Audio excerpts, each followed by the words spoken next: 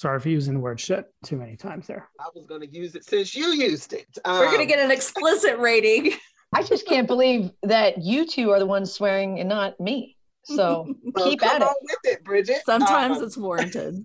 So that when you do say things, it makes sense. It's not, some type of algorithm that you're trying to, I heard on the podcast, Dr. Beachy said to use the word shit with teenagers to show you're not part of the system. Quote of the day right there. Quote of the day. Yeah. Quote of the day. Dr. Beachy said to use the word shit. Yeah. Well, we knocked the shit out of this one.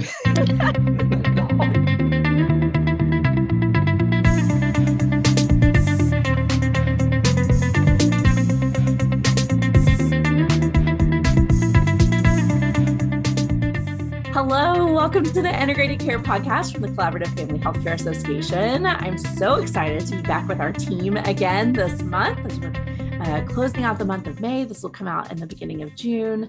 We had a different episode last month, and while it was so great to record in person with people, I just missed our team. I missed our group. I missed our dynamics. I'm really happy that we're back. And we're going to be talking pediatrics today, which I'm really excited about that. But before we do, let's introduce our co-hosts and start with our icebreaker question of the month. I have been having a lot of driving time with my kids this month, and I have, got the full-on mom van with the drop-down screen and the DVD player.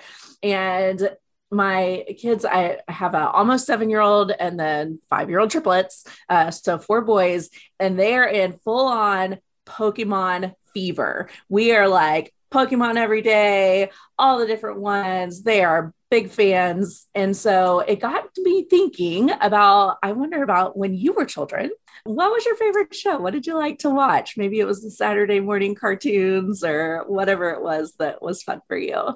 Let's go around our circle and introduce ourselves. To my left, we have Neftali Serrano. Oh, wow. Did you guys? I tried. I practiced. That was fantastic. Oh, man. Thank you so much. Yeah, no, that was great. Yes. So Neftali Serrano, if you're able to roll your eyes, Neftali Serrano is fine as well. I'm CEO here at the Collaborative Family Healthcare Association. Happy to be back. Feel like I missed this crew. It's been, we've missed a couple of months here, although that last episode, Grace, really great job with that. Really great. It was great to hear some of the voices on that podcast, Randall Wright and others. So thank you for that. So favorite cartoon growing up. Yes, I have lots of fond memories for those Gen Zers out there. We used to get up on Saturday morning and, make ourselves the best sugary breakfast we could possibly make, cuddle up on the couch and turn on Saturday morning cartoons. And there'd be a laundry list of cartoons. Looking back on them, they weren't terribly high quality, but at the time they looked fantastic.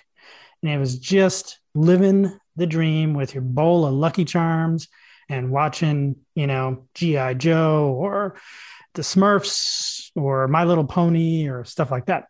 But my favorite cartoon was actually after school, because that's the other thing we used to do right after school. If you get your homework done quick enough, you could turn on the afternoon cartoons. And my favorite was the Transformers. Just loved the sci-fi element. I loved Optimus Prime and how just he was and how he would fix stuff for the Autobots and all that. So, yep. I love it. Thank you for sharing. We're big into Transformers at my house too. There's a whole rescue bots, like Transformers revival. It's a lot of fun. Next on my screen is Dr. Bridget Beachy. I'm Bridget. I'm a clinical psychologist by trade. I work as a BHC, Director of Behavioral Health, and an FQHC here in the state of Washington, work as a consultant. And I would say Nickelodeon is where it was at. I'm an older millennial, and that was right when there was the prime of Nickelodeon. So if you remember Doug Funny, and Patty Mayonnaise and Skeeter and all those folks. So I really liked Doug. Also really liked the Rugrats back in the day. So they had a bunch of lineups. I don't remember all the rest of the ones they had, but Nickelodeon was where it was at. Nicola, I think we're pretty close to the same age, and I had that same list of favorite ones, and Snick, Saturday Night Nick Oh. and all it's all coming back to me as Oh. you're talking about it. Are you afraid of the dark, which was not a Oh. cartoon, but yeah, 85 baby over here. So me too. Yeah. We couldn't watch Nickelodeon because we couldn't afford cable, but I was jealous of the kids who did watch Nickelodeon. It was around. Deepu, I'm realizing as we're going around talking about Saturday morning cartoons that we had this conversation a few months ago, and we talked about that your childhood was different as far as the media that you watched growing up. And so I am curious to hear from you, though. What was one of your favorite shows or something you enjoyed? All right.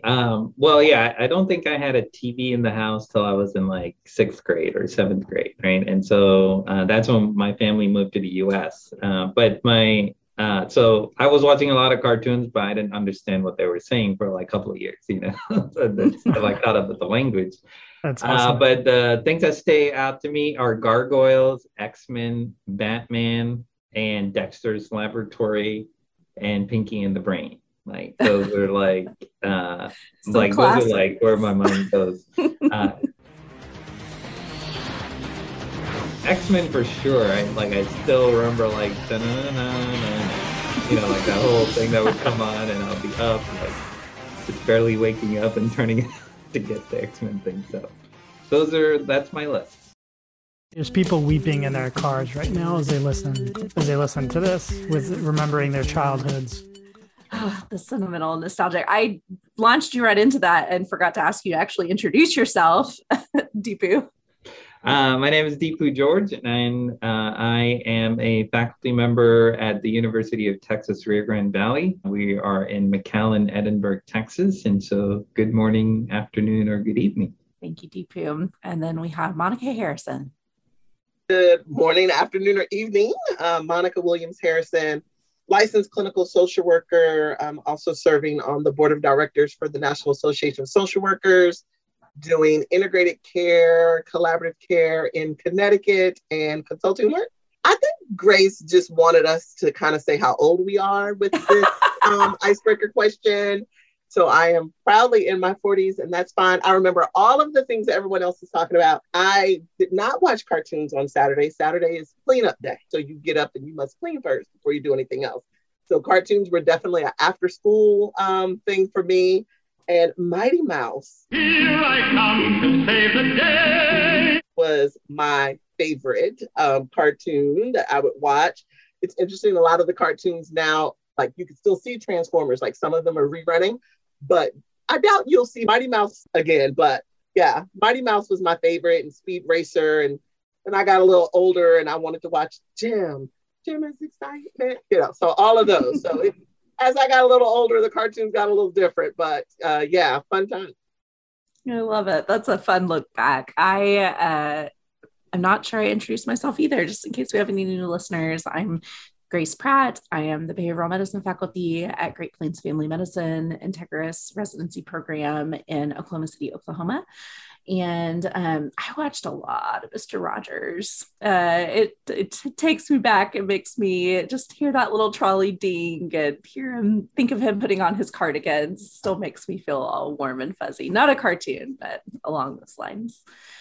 We are going to talk pediatrics today. But before we do that, I launched into this conversation because I was thinking this morning, like, what are we going to talk about? And we've done geriatrics in the past, and my plan had been to do pediatrics right after geriatrics, but I was looking back through our archives and thinking, oh, that will have been a few years ago. We could update it, but it never happened because COVID hit. And so we are, revisiting this topic. My heart is really heavy thinking about children today, and I can't not acknowledge the horrific violence that happened in Uvalde this week as we're recording. And I hadn't really planned for this to be, a part of our conversation, but I don't know how we can talk about the issues facing children and the role that we can play as their healthcare providers without acknowledging this trauma and this just deep loss. And so I want to make some space to acknowledge that tragedy. As we're talking, I think one of the ways that that connects back to our role in healthcare, and I'm curious to hear from you all as well, is meeting children through primary care and through whatever pediatric care, whatever healthcare that they face, to meet the needs that they're having, whether they're trauma, whether they're general healthcare, whether they're needs of the family and the system. I think one of the things that I hope comes through in our conversation, and I'm really curious to hear from all of you, is the ways that we're specially poised as interdisciplinary teams in primary care to meet children, to meet communities, to address larger systemic needs at all of those levels. And so maybe we start a little bit more big picture this morning, talking about what is the role of integrated care for kids, at those different levels as we're thinking about pediatrics. Well, I think, Grace, that the number one thing that kids need, and this actually relates very specifically, I think, to the sense of trauma that we feel and that our kids are feeling these days, is they need adults around them that have their shit together. Like, that's the number one thing. If you think about what a kid needs, they really just need adults around them that have their shit together. That's it. The other stuff is sort of like, as they say, the icing on the cake, right? And I think when we think about pediatrics, we're not just talking about the very young kids that were directly affected by the shooting, but even up through adolescence, right? I think what we're seeing nationally with increasing trends of depression, anxiety in young children and adolescents, and with suicide rates increasing in those groups as well, increasing rates of just expression of self-harm or desire for self-harm. I think what's on the one hand both feels disempowering, but I'm gonna talk about how I think there is an empowering component. What feels disempowering is that what's primarily causing that, I think, is the feeling that kids have that the adults around them don't have their shit together, and that destabilizes their world in a way that affects all of us as adults. But because we can structure our own world to a degree, because we have agency in a way that children do not have, we have some buffer for that. But as a child, you don't have that buffer. And so that feels disempowering because it feels like it's out of our control, right? It feels like it's in some legislator's control. It feels like it's in some school system's control or whatever it is. And so that's really frustrating. And that as a parent makes me angry, honestly, and obviously very sad. On the other hand, I've always felt this about primary care. Primary care plays an important societal function. It's not just like the direct healthcare function. Primary care is a place in society that holds a certain space for us culturally. We think about traditional cultures and say a medicine man, right? So a medicine man would hold a certain space. And really primary care holds that space. Medicine in general, but specifically primary care holds that space for us. And it's a place where when we go, we should feel a sense of safety around our health, a sense that we have a place where we can get help of a certain kind. If you looked at most primary care visits or many primary care visits, a lot of them are they're just talking, right? I mean, it's really just talking. There's not a whole lot that actually often happens. There's many times when people come in, they talk and they leave, and they actually don't leave with a prescription. They don't leave with labs. They don't leave with anything. They just leave having talked and entered into a space where there is a certain societal, cultural thing that has happened, a transaction that has happened that actually does lead to that person leaving and feeling more whole and well if things went well. And so when you add in integrated care to that, you are enhancing that societal function in an important way. And for kids in particular, I've always thought that what I added when I come onto a care team is I added another adult that has their shit together, that child can look to, can feel a sense of support and warmth, can feel that parent that's working with that child can transfer a sense of confidence in their ability to help that child develop, to maneuver challenges that that child is dealing with their life, to have a strategy for dealing with any school-related issues that you're dealing with.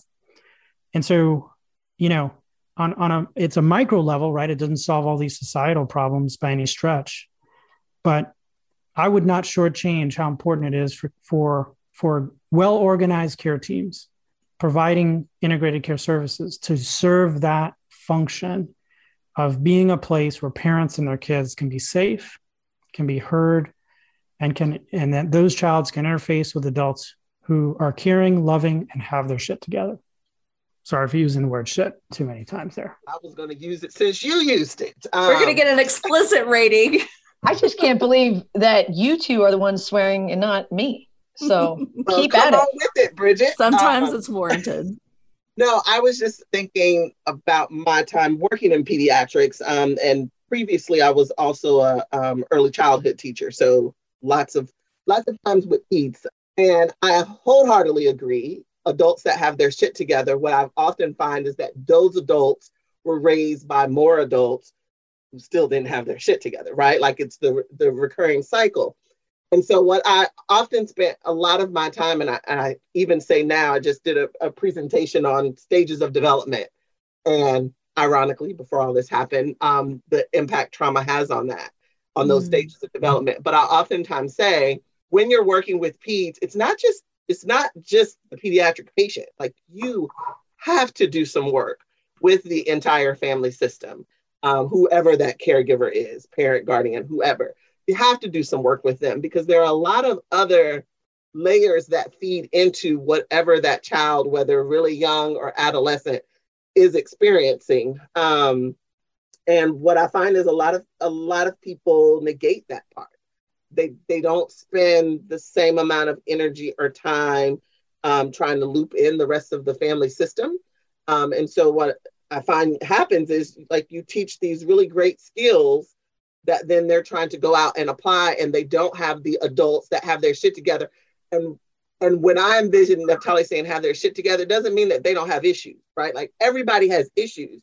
But if you're in conversation with these adults that have their shit together but have issues, then they understand what they're looking for, how to nurture the best they possibly can out of their child with whatever circumstances are there in place that's causing disruption in the family.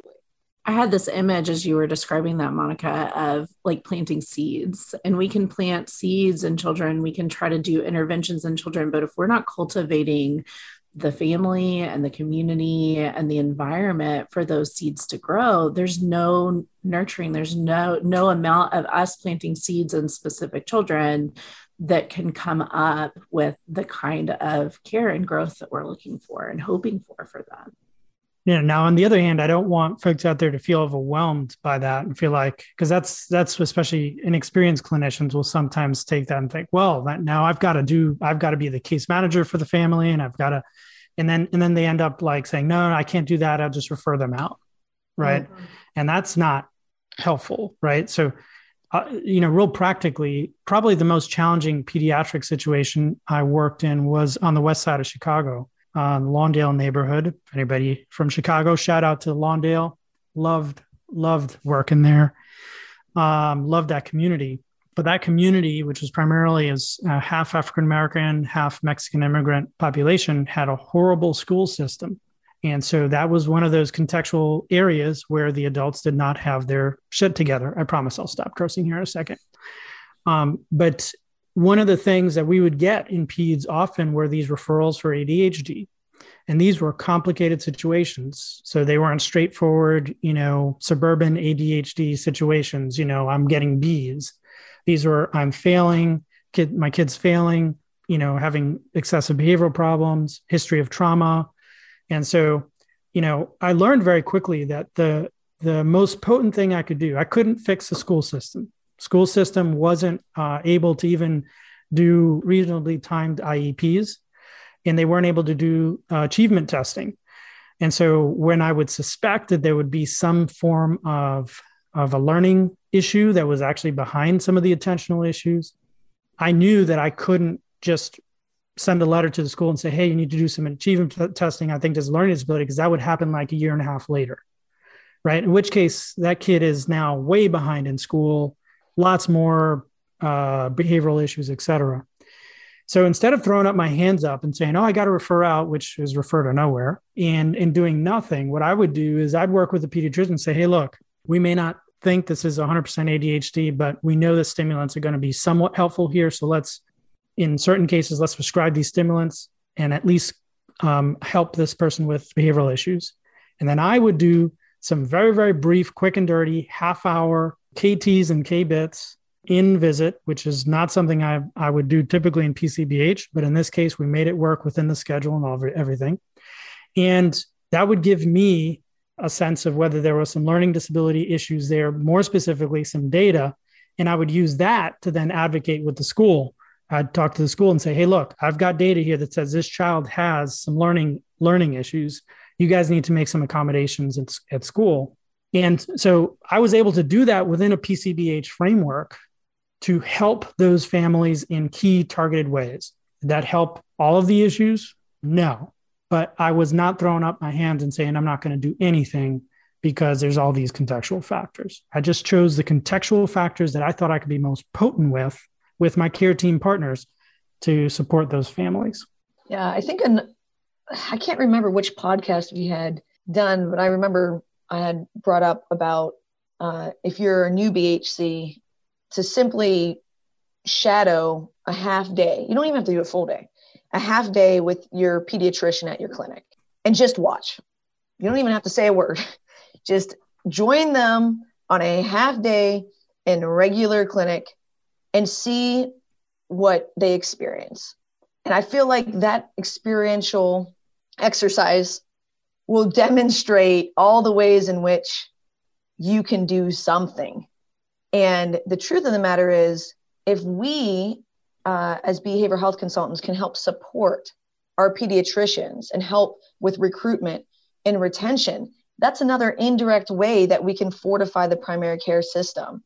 And so for the times where maybe as far as getting an outcome with a specific patient, you're not 100% sure that what you did mattered, which I don't know how I feel about that. I feel like something always matters and you never know what will ripple. But let's just for the sake of argument, say what your intervention did with the patient and the patient's family did not do anything. It still did something because you helped out that pediatrician. So I like to think that based on data and other research and patients' perspective, that they are saying we're doing something. But even if you just were better than nothing, you were neutral, you still provided a service to our pediatricians, and fortifying that primary care system that Neftali is talking about is a foundational place where there are hopefully stable adults. So education and healthcare. Yeah, I just want to kind of connect some of the dots that I'm hearing in all of the stories that were being shared, right? So I think one is I often see parents not in the driver's seat for their kids' care. Like, I can't tell you the number of times that I've seen consults here in the clinic where there's like, you gotta go see this kid. I was like, great, but who's in the room with the kid? Or where is a mom, dad, or like primary caregiver? Or I have physicians like in my other clinic who'll say, hey, do you see kids? No, I said, I see parents and their kids. Like I have no reason to see kids alone, right? So one is just putting parents back in the driver's seat and giving them the agency and the empowerment to do that. I'm not experienced or expert enough to really understand like on extreme spectrums where specialty mental health folks work with kids alone, and that's great, and I'm sure it's needed and a necessary service. And at the same time, I feel like in primary care is just like we're kind of connecting the head back to the body for building context for kids. It's really putting the parents back in that parental role, right? And being able to connect the dots there. And a lot of the times, the questions that we ask illuminate far more information as to why the symptoms are present and where the misunderstandings are and what are the missing pieces between the kid and the parent and what are the skills that are lacking, right? And so that's just kind of like, I don't know if it's my soapbox, but definitely one of the things that I always think about, right? Like, I don't want to see the kid. I want to see the kid with the parent, right? I want to know what's going on. Now, if it's a teenager, there are differences of issues or teenage angst or whatever. Sure, I'm going to see the teenager by myself. And at the same time, I'm going to loop the parent back in on whatever the self-management plan is, right? So it may not be that the mom or dad needs to be there when they talk about their boyfriend or girlfriend or whatever, right? But it may be that they need to do some things at home to monitor their well-being as they go through this process. And parents have a lot of agency in making that happen. So that's, to me, that's what it all boils down to. One, put the parent back in the driver's seat, empower them to do their stuff that they need to do with their kids, and to kind of, and if the parents don't have their shit together, help them get their shit together, right? Like, but putting that back in perspective too. I remember speaking to a dad a few weeks ago. One, the mom, dad, the kid had he was clearly hyperactive. So, and they just gave him donuts from Dunkin' Donuts. So he was like all over the place, and he crashed. And I was still continuing to visit with the parents. And the mom started kind of crying halfway through as I was summarizing. And then I kind of was curious what's going on. She said, this is the first time we've been asked about what's going on for him. We've not been brought into a visit with his child mental health provider and the things that they do. And so that was one of those moments where, how often parents may be disconnected from being actively involved in their child's care. There's another point to pick up on that, which is the cultural point as well. If you are a white provider going into a room with a brown family of any stripe, real important to understand the dynamic there. And I think it's helpful to start from a position of understanding that that family needs to trust you first. Think about a Hispanic family in an exam room, and you're walking in, and although you're going to get a very deferential stance from that family, that doesn't mean that they trust you, right? So they're going to say yes, yes, yes to what you say, but unless you communicate a willingness to listen, to hear, to have their perspective, to get into their shoes, you're gonna work on some random intervention, and they're gonna walk out, and it's just not going to fly, essentially. And I would say the same is true of my experience with working with African American families. I work very hard to show deference and respect to the parents, and to treat them as experts, and to align myself with them before I jump in and provide counsel, advice, behavior plan, whatever it is. And I'm very, very careful to, the best way I can put this, and I'm sorry for the crass nature, how this may sound, but not provide white interventions, if that makes sense, right? It's like interventions that might make sense in a white context, a white suburban context, but that don't make sense in a, X type context, or that don't make sense culturally even. And so that means I have to do some extra work in that, to be very careful about my stance in the room. It doesn't mean I'm tentative. Don't read that. I'm still my full, authentic, confident self in that room. It just means that I am attending to the cultural factors that are part of that context, which Bridget loves to bring up always, that are the big mix. That's the secret sauce of making interventions work. When you are steeped in that context, the intervention fits that context, the people in that context trust you. And then whatever you ask that family to do to help support that child is going to be so much more potent than, the same intervention potentially, without all of that other extra work to learn context, to embed yourself, to align with, to treat the parents as experts, et cetera. So I think that's an important cultural dynamic piece that often I've seen does get lost in interactions with pediatric patients of color. I mean, there's layers to the context, right? So there's the cultural piece, and there's the values that oftentimes are overlooked. And we go in with our own perception, like, oh, well, we're parents, and here's what you're supposed to be doing at this stage or whatever, without thinking about okay, well, what are the cultural implications here and what are the values for that family, which could be very different than our own?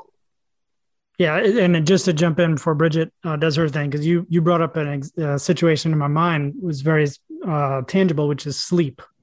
So like sleep is, you wouldn't think it's very culturally loaded, but it is, right? So in white culture, sleep is about structure, or I should say, I should actually not even paint white culture as one broad brush. In certain parts of white culture, I would say particularly higher SES white, sleep is actually a really important cultural value because it relates to the structure of your life.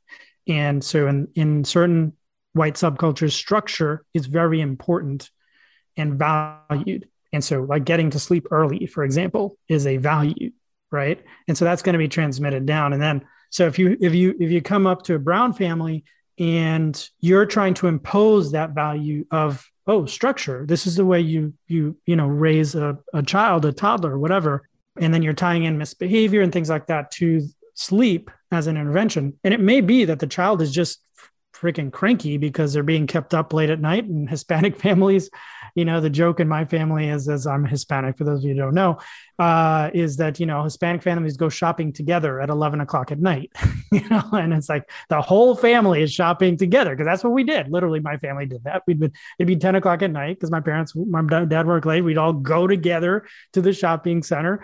And, you have the little 2-year-old, up at 11 o'clock at night in the shopping center. Well, that's a cultural value. We go shopping together because that's what we do together as a family, right? We do stuff together as a family, right?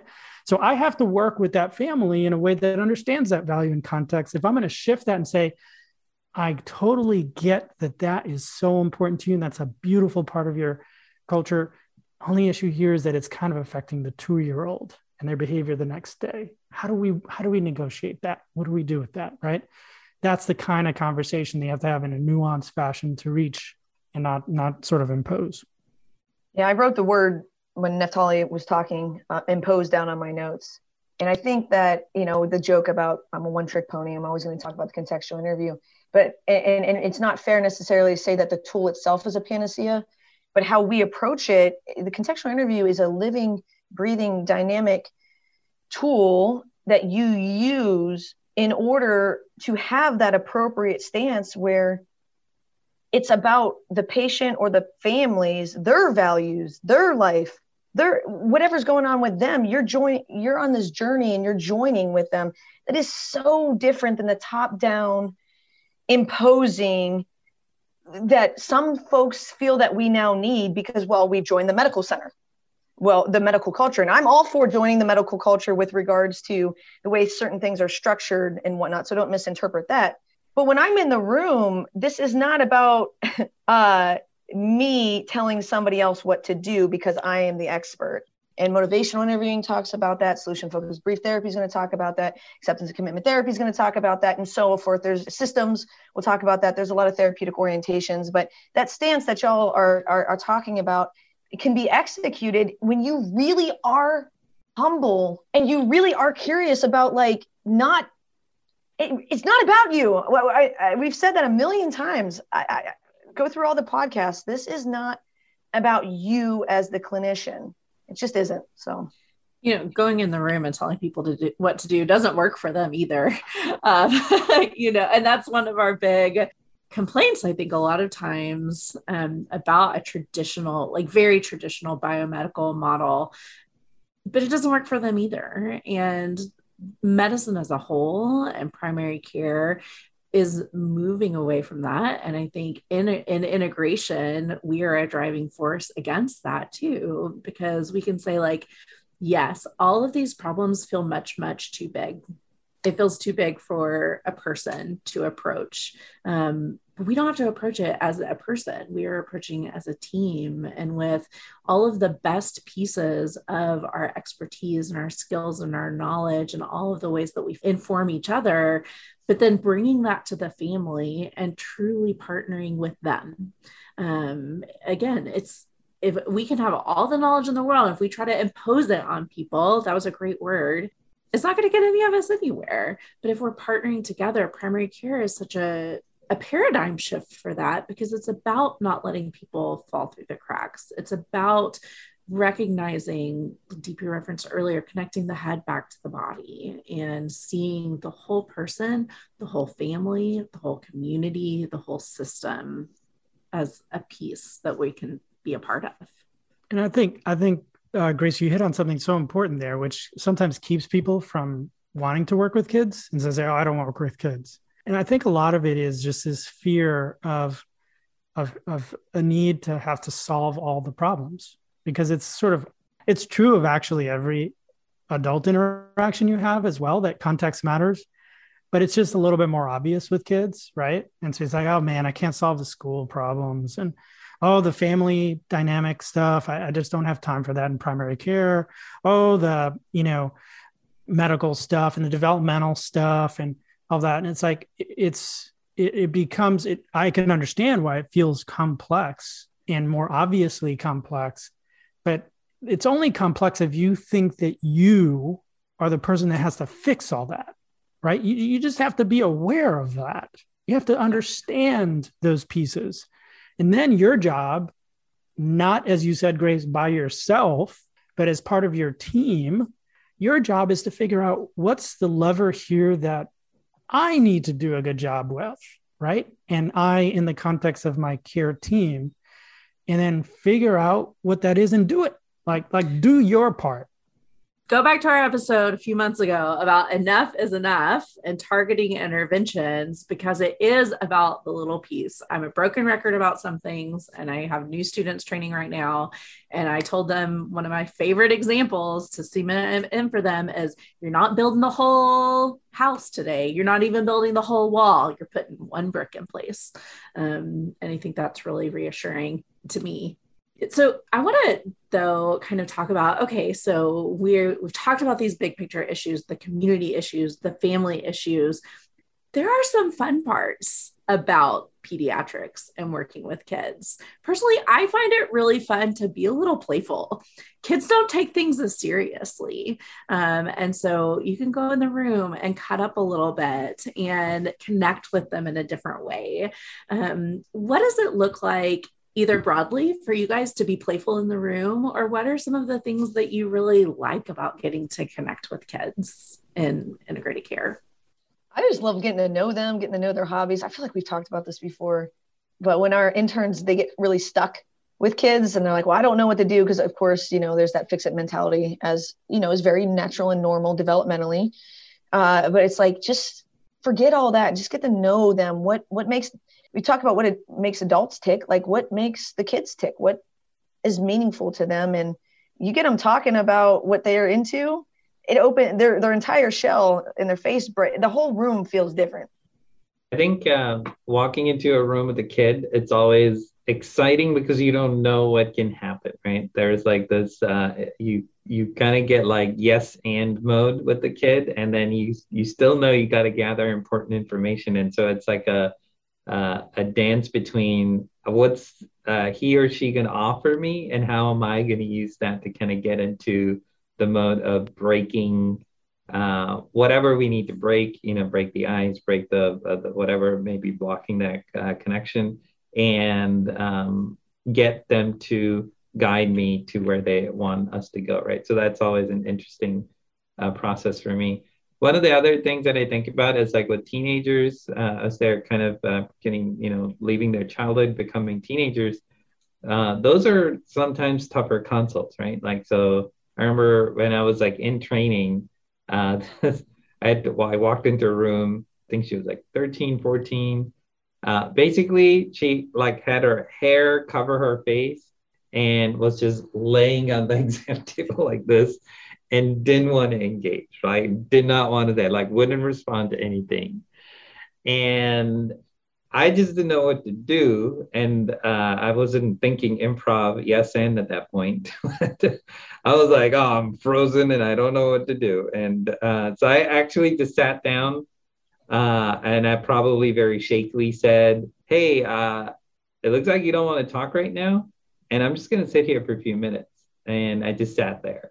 And then after, I think like 10 minutes, she like got up pushed her hair back, and she said, "Okay, I'm ready to talk now."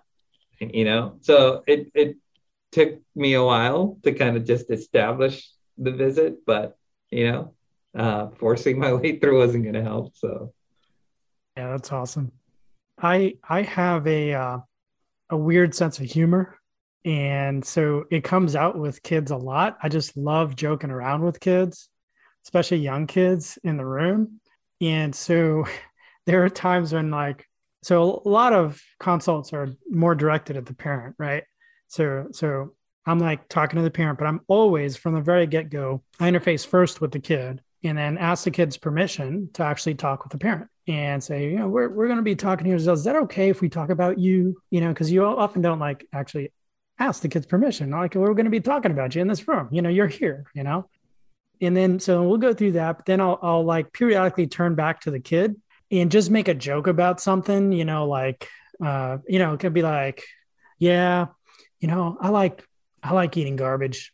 I mean, I just think it's tasty and different, and the kid will just look at me with this weird look, and he'll look at the parent and look at, you like eating garbage? That's crazy. No one likes eating garbage. That's not true. It's like, yeah, I like eating garbage, and I just run with it for a little bit until, we just, let it off. And it just is, you have that opportunity to engage and be playful and show hey, yes, we're talking about this other stuff, or maybe talking about your school behavior, and we're talking about things you've probably heard a bazillion times your parents complain about with you. And when you're able to just have fun and make that connection, kids kind of, I find if I don't take my weird humor too far, kids can mellow, and they enter this space where they begin to trust you and open up and feel like, oh, this is an adult I can talk to. This is an adult I can, share some things with. And I love that challenge. I just think it's a fun clinical challenge. It's just so fun to have that energy with the right kids. I remember this one story of this kid. This is a Hispanic family I was working with. And this is not something I would recommend necessarily, but somehow the mom brought up this whole thing of the chupacabra, which is this mythical animal creature in particularly Mexican culture. And the chupacabra was going to get the kid because he wasn't behaving or something like that. And I was like, oh, that's not the right way to kind of approach behavior management. I didn't say that out loud, but I had to figure out a cultural way to kind of work through all of that. And so we turned it into a joke with the kid. Right. And so I made it obvious that no, the chupacabra is not going to get you, sort of as a subtext. And then every time I would see that kid for subsequent, just wellness, well visits or whatever, he would bring that up. He'd bring the chupacabra up and we would laugh in the hallway, kind of a thing. And that's the kind of thing that I think, working with kids, it's just a great opportunity to enjoy and have joy out of it. Yeah, I agree with everyone. I think just it's infectious. They're just jovial most of the time. There are some that are not, but most of the time, it's really infectious. And I think the amount of information and the seeds that you could plant through the rapport and engagement with kids and play, even for your adolescents who you think they're not going to want to do this little kiddie thing. Guess what? Yes, they do. And I don't know. I think it's just all around. I think the biggest challenge to me is, and that's just for me, is adolescence, but in a good way. I feel like they can be so finicky. You could have worked with them for weeks and y'all could be great. And then you say that one wrong thing and it's you're back at square one, which I'm laughing because it's it's going to happen. And you're like, oh, hell, now we're back at square one. And you keep rolling with it. But just those nuances, you guys can't see the chat, but Deepu said it's like improv. It is. You can have the best laid out plans and it's going sorry, session is going to the left today. But I love it. I absolutely love it. It's just when you think they're going to zig, they zag. And I love to ask kids at the end, like, we talked about a lot of things today. Are there questions that you have or things that you're wondering about? And it's always a question like, who drew that picture on the wall of the artwork in the exam room? Or, my kid is the worst about this. He asked his doctor at one of his appointments, do you have any robots at your house? Like, not exactly what we meant when we were asking any questions, but that's clearly a need to note that he's into robots. And so it is about kind of that discovery. And I think working with kids and teenagers really brings out my creativity, because I have to translate, okay, here's this idea I have of what might be therapeutic for them based on everything that we've talked about. But then how do I put that in a package that it's not like a sleep hygiene SMART goal? Like, that is not going to resonate with anybody. Right. So what does it look like to do that playfully? What does it look like to blow bubbles to learn deep breathing? What does it look like to, laying them on the exam room and put something silly, the Kleenex box on their belly, and see if they can move it with their breathing, or different ways that we can engage their mind and their body, and just being creative and spontaneous in the moment has really been a lot of fun. That's a great point. I had not connected that, Grace, the way you just put that. It takes creativity and spontaneity, which makes sense, because that's a lot of the inner world of children and teenagers. It's in that space of like, more butterfly mode, right? Yeah. And I think that's why, to your point, Monica, when we lose them, especially teenagers, I find that for me, I realized, I lost them because I put my dad voice on. I went into dad mode, and dad mode doesn't work in the office. It barely works at home, but definitely doesn't work in the office. I always tell our newbies to remember that we're part of the man, just by being adults in a healthcare system. And so you need to show in some way that you are not part of that. And I actually do that a lot by, revealing this, throwing a well-timed shit out there. It can earn you some credit. And you have to read the situation. But the amount of eyes of like, and then all of a sudden it's turned on, and they're talking in a completely different way. They're saying all these things because you've, through your actions, demonstrated that you are not part of exactly the way Naftali is saying, like the dad voice. Like, I'm not part of that. This is different. This is about you. This isn't about me saying what's right or wrong and blah, blah, blah, blah. This is about helping you to live a life you want to live. I know we talk about that all the time with adults, but I feel that's just as strongly with teens and children. Yeah, and in an authentic way, right? I mean, you can't fake it, because the other thing is that teens sniff out inauthenticity. You're like, I'm going to say shit. Yeah. Like, no, it has to be like, when you go to school, you're tired of this shit. And they're like, oh my God, like, you get me, So, and the only way you can make it authentic is if you join them in their story and in their world, and imagine what's it like to wake up being in their shoes? What's it like to go to school? What's it like for each of those aspects? And so that's, again, back to the contextual interview, being this living, breathing thing, is that like, that's the whole goal, is to join their world, so that when you do say things, it makes sense. It's not, some type of algorithm that you're trying to, I heard on the podcast, Dr. Beachy said to use the word shit with teenagers to show you're not part of the system. Quote of the day right there. Quote of the day. Yeah. Quote of the day. Yes. Dr. Beachy said to use the word shit. Yeah. In some ways, I hate to wrap up our conversation, but I want to kind of invite people to extend it through a couple different resources. First of all, we're about to have a special segment with our Pediatrics special interest group. But also, we have in this conversation spanned everything from the very, very macro to the very, very micro of throwing shit into your sessions. Now we've all said it. I think I had been the holdout through the episode, but we've all said it. And I want to highlight an article that was published this year in Training and Education and Professional Psychology by a group out of Michigan, led by Hannah Ham and some other authors, titled Competencies in the Practice of Pediatric Integrated Primary Care, a Continuum of Training. And we'll put the link in the show notes to the small part of it. But they put out a list of competencies that get very specific, but just like our conversation today, go from the macro to the micro. So if you're doing some reflecting and thinking, like, hopefully you have found purchase, like you found a foothold somewhere in our conversation today of something you can extend, something you can connect with in your work. But just to further extend that, I think looking over those competencies, I think self-evaluation and a piece of reflection and that continual growth mindset is such a key part of staying involved and educated in our field, which I know is really important to all of us here. So even just reading through these competencies and asking yourself, where am I doing great? And where could I lean in a little harder and grow? That's kind of my hope for our listeners. We're about to have a special segment with our Pediatrics Special Interest Group. PFHA has awesome opportunities to connect with people who have shared interests, and we're going to feature some of the cool things that they're doing in their group.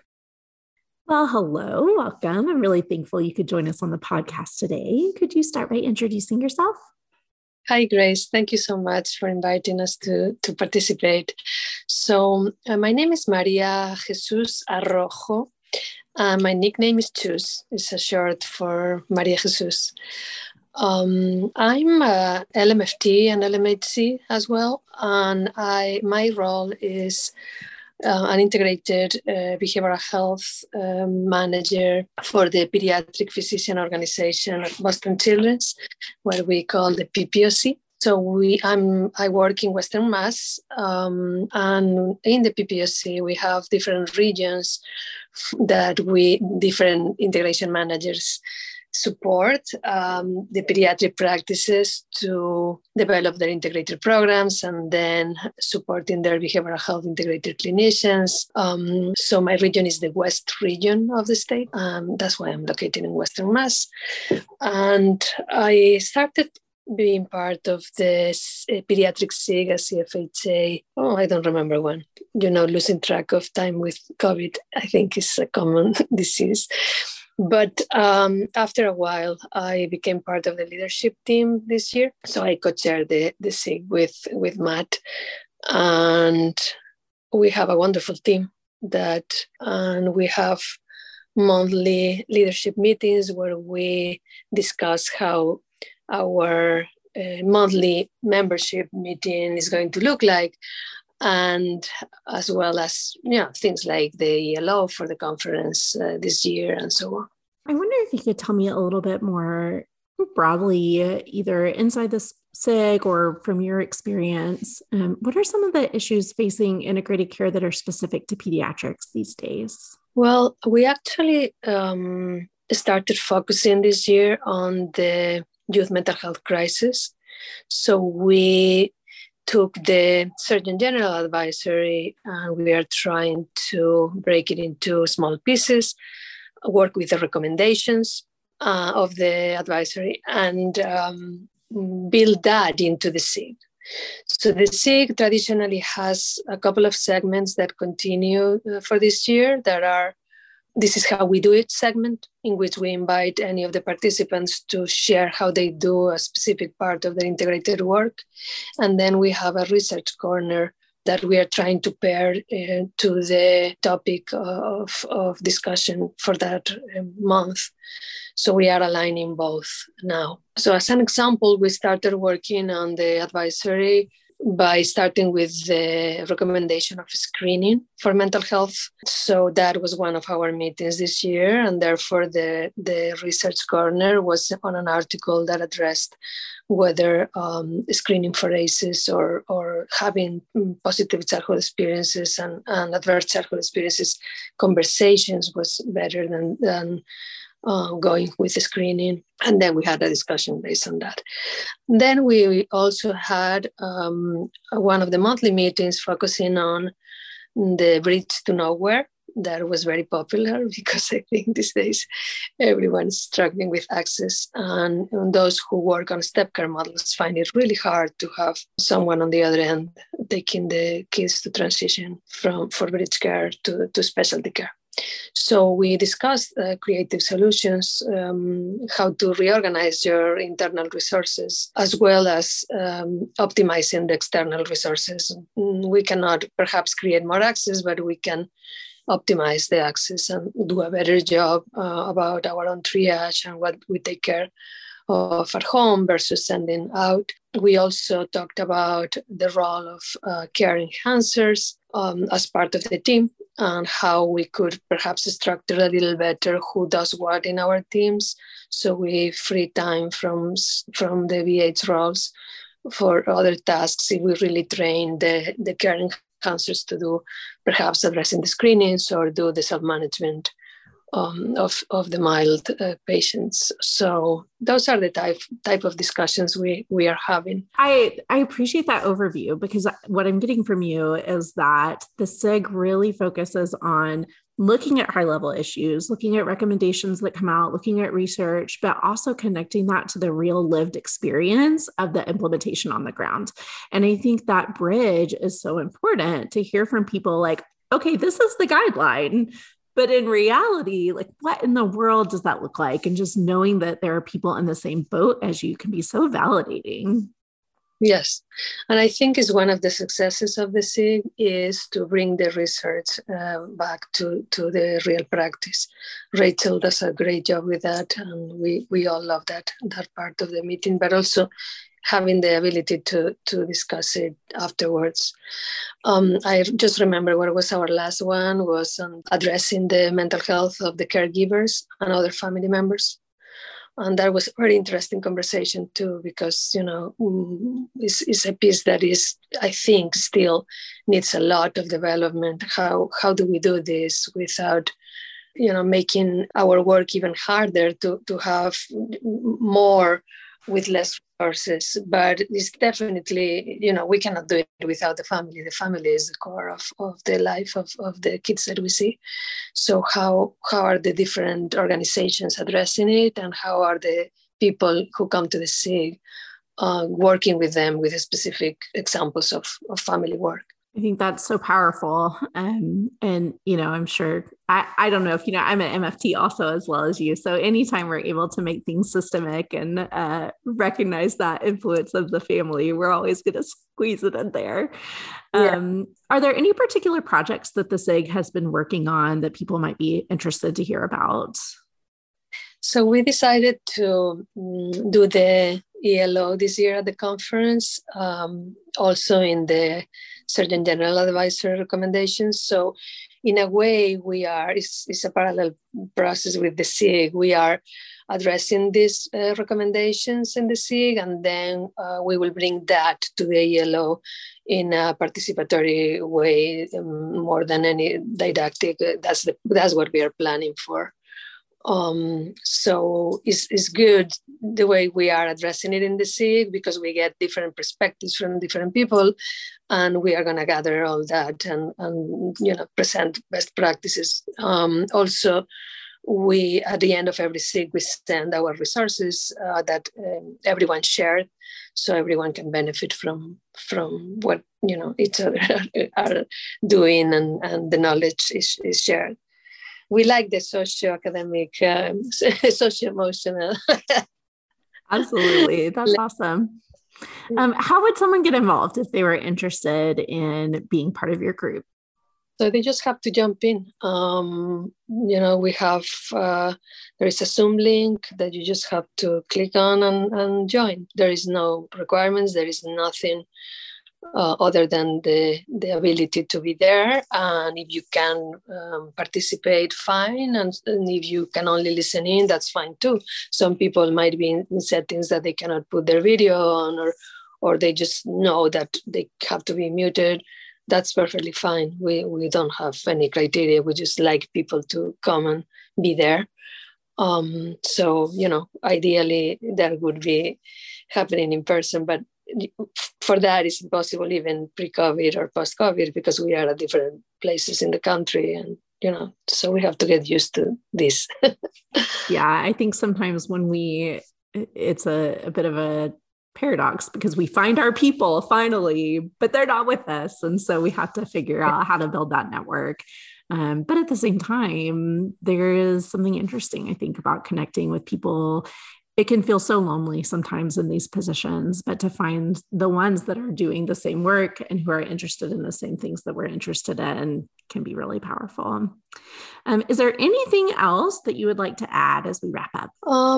You just mentioned something that I think is super important for LMFTs, which is working in organizations with our systems-oriented thinking and understanding of how that goes for families, but also larger systems, how we can enrich the teams in a unique way, but also how these roles are enriching to us, that we don't have to limit ourselves to the work with the families. I think we can assess systems well and navigate them in a different way. And, it's just another contribution to the field. So I just want to say that because you mentioned LMFTs. I appreciate that. Yes, it's always, again, it's about finding our people. I think we stick together well.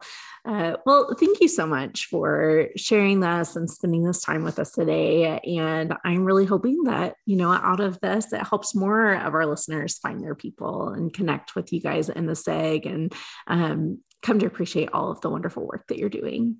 That would be fantastic. So if everyone, come on, join us on the sea, also in the yellow. It's going to be fun and we're going to learn from each other. So thank you so much, Grace. Thank you. Great. I thank you all so much for being back with us this month. Like I said at the top of the show, I really missed you last month. And I am going to hand it to Deepu for our closing. All right. We started off at thinking about Uvalde, Texas, and I know that kind of brings us hurt and reflection and a series of emotions, but all of us, to an extent, and more so families in Uvalde, are in a place of woundedness, and kind of want to leave with a poem called "Wound is the Place" by Rumi. Trust your wound to a teacher's or God's surgery. Flies collect on a wound. They cover it, those flies of your self-protecting feelings. Your love for what you think is yours. Let a teacher wave away the flies and put a plaster on the wound. Don't turn your head. Keep looking at that bandaged place. That's where the light enters you. And don't believe for a moment that you are healing yourself. Thank you. Thank you, Deepu. Thank you, everyone. And we'll talk to you again next month.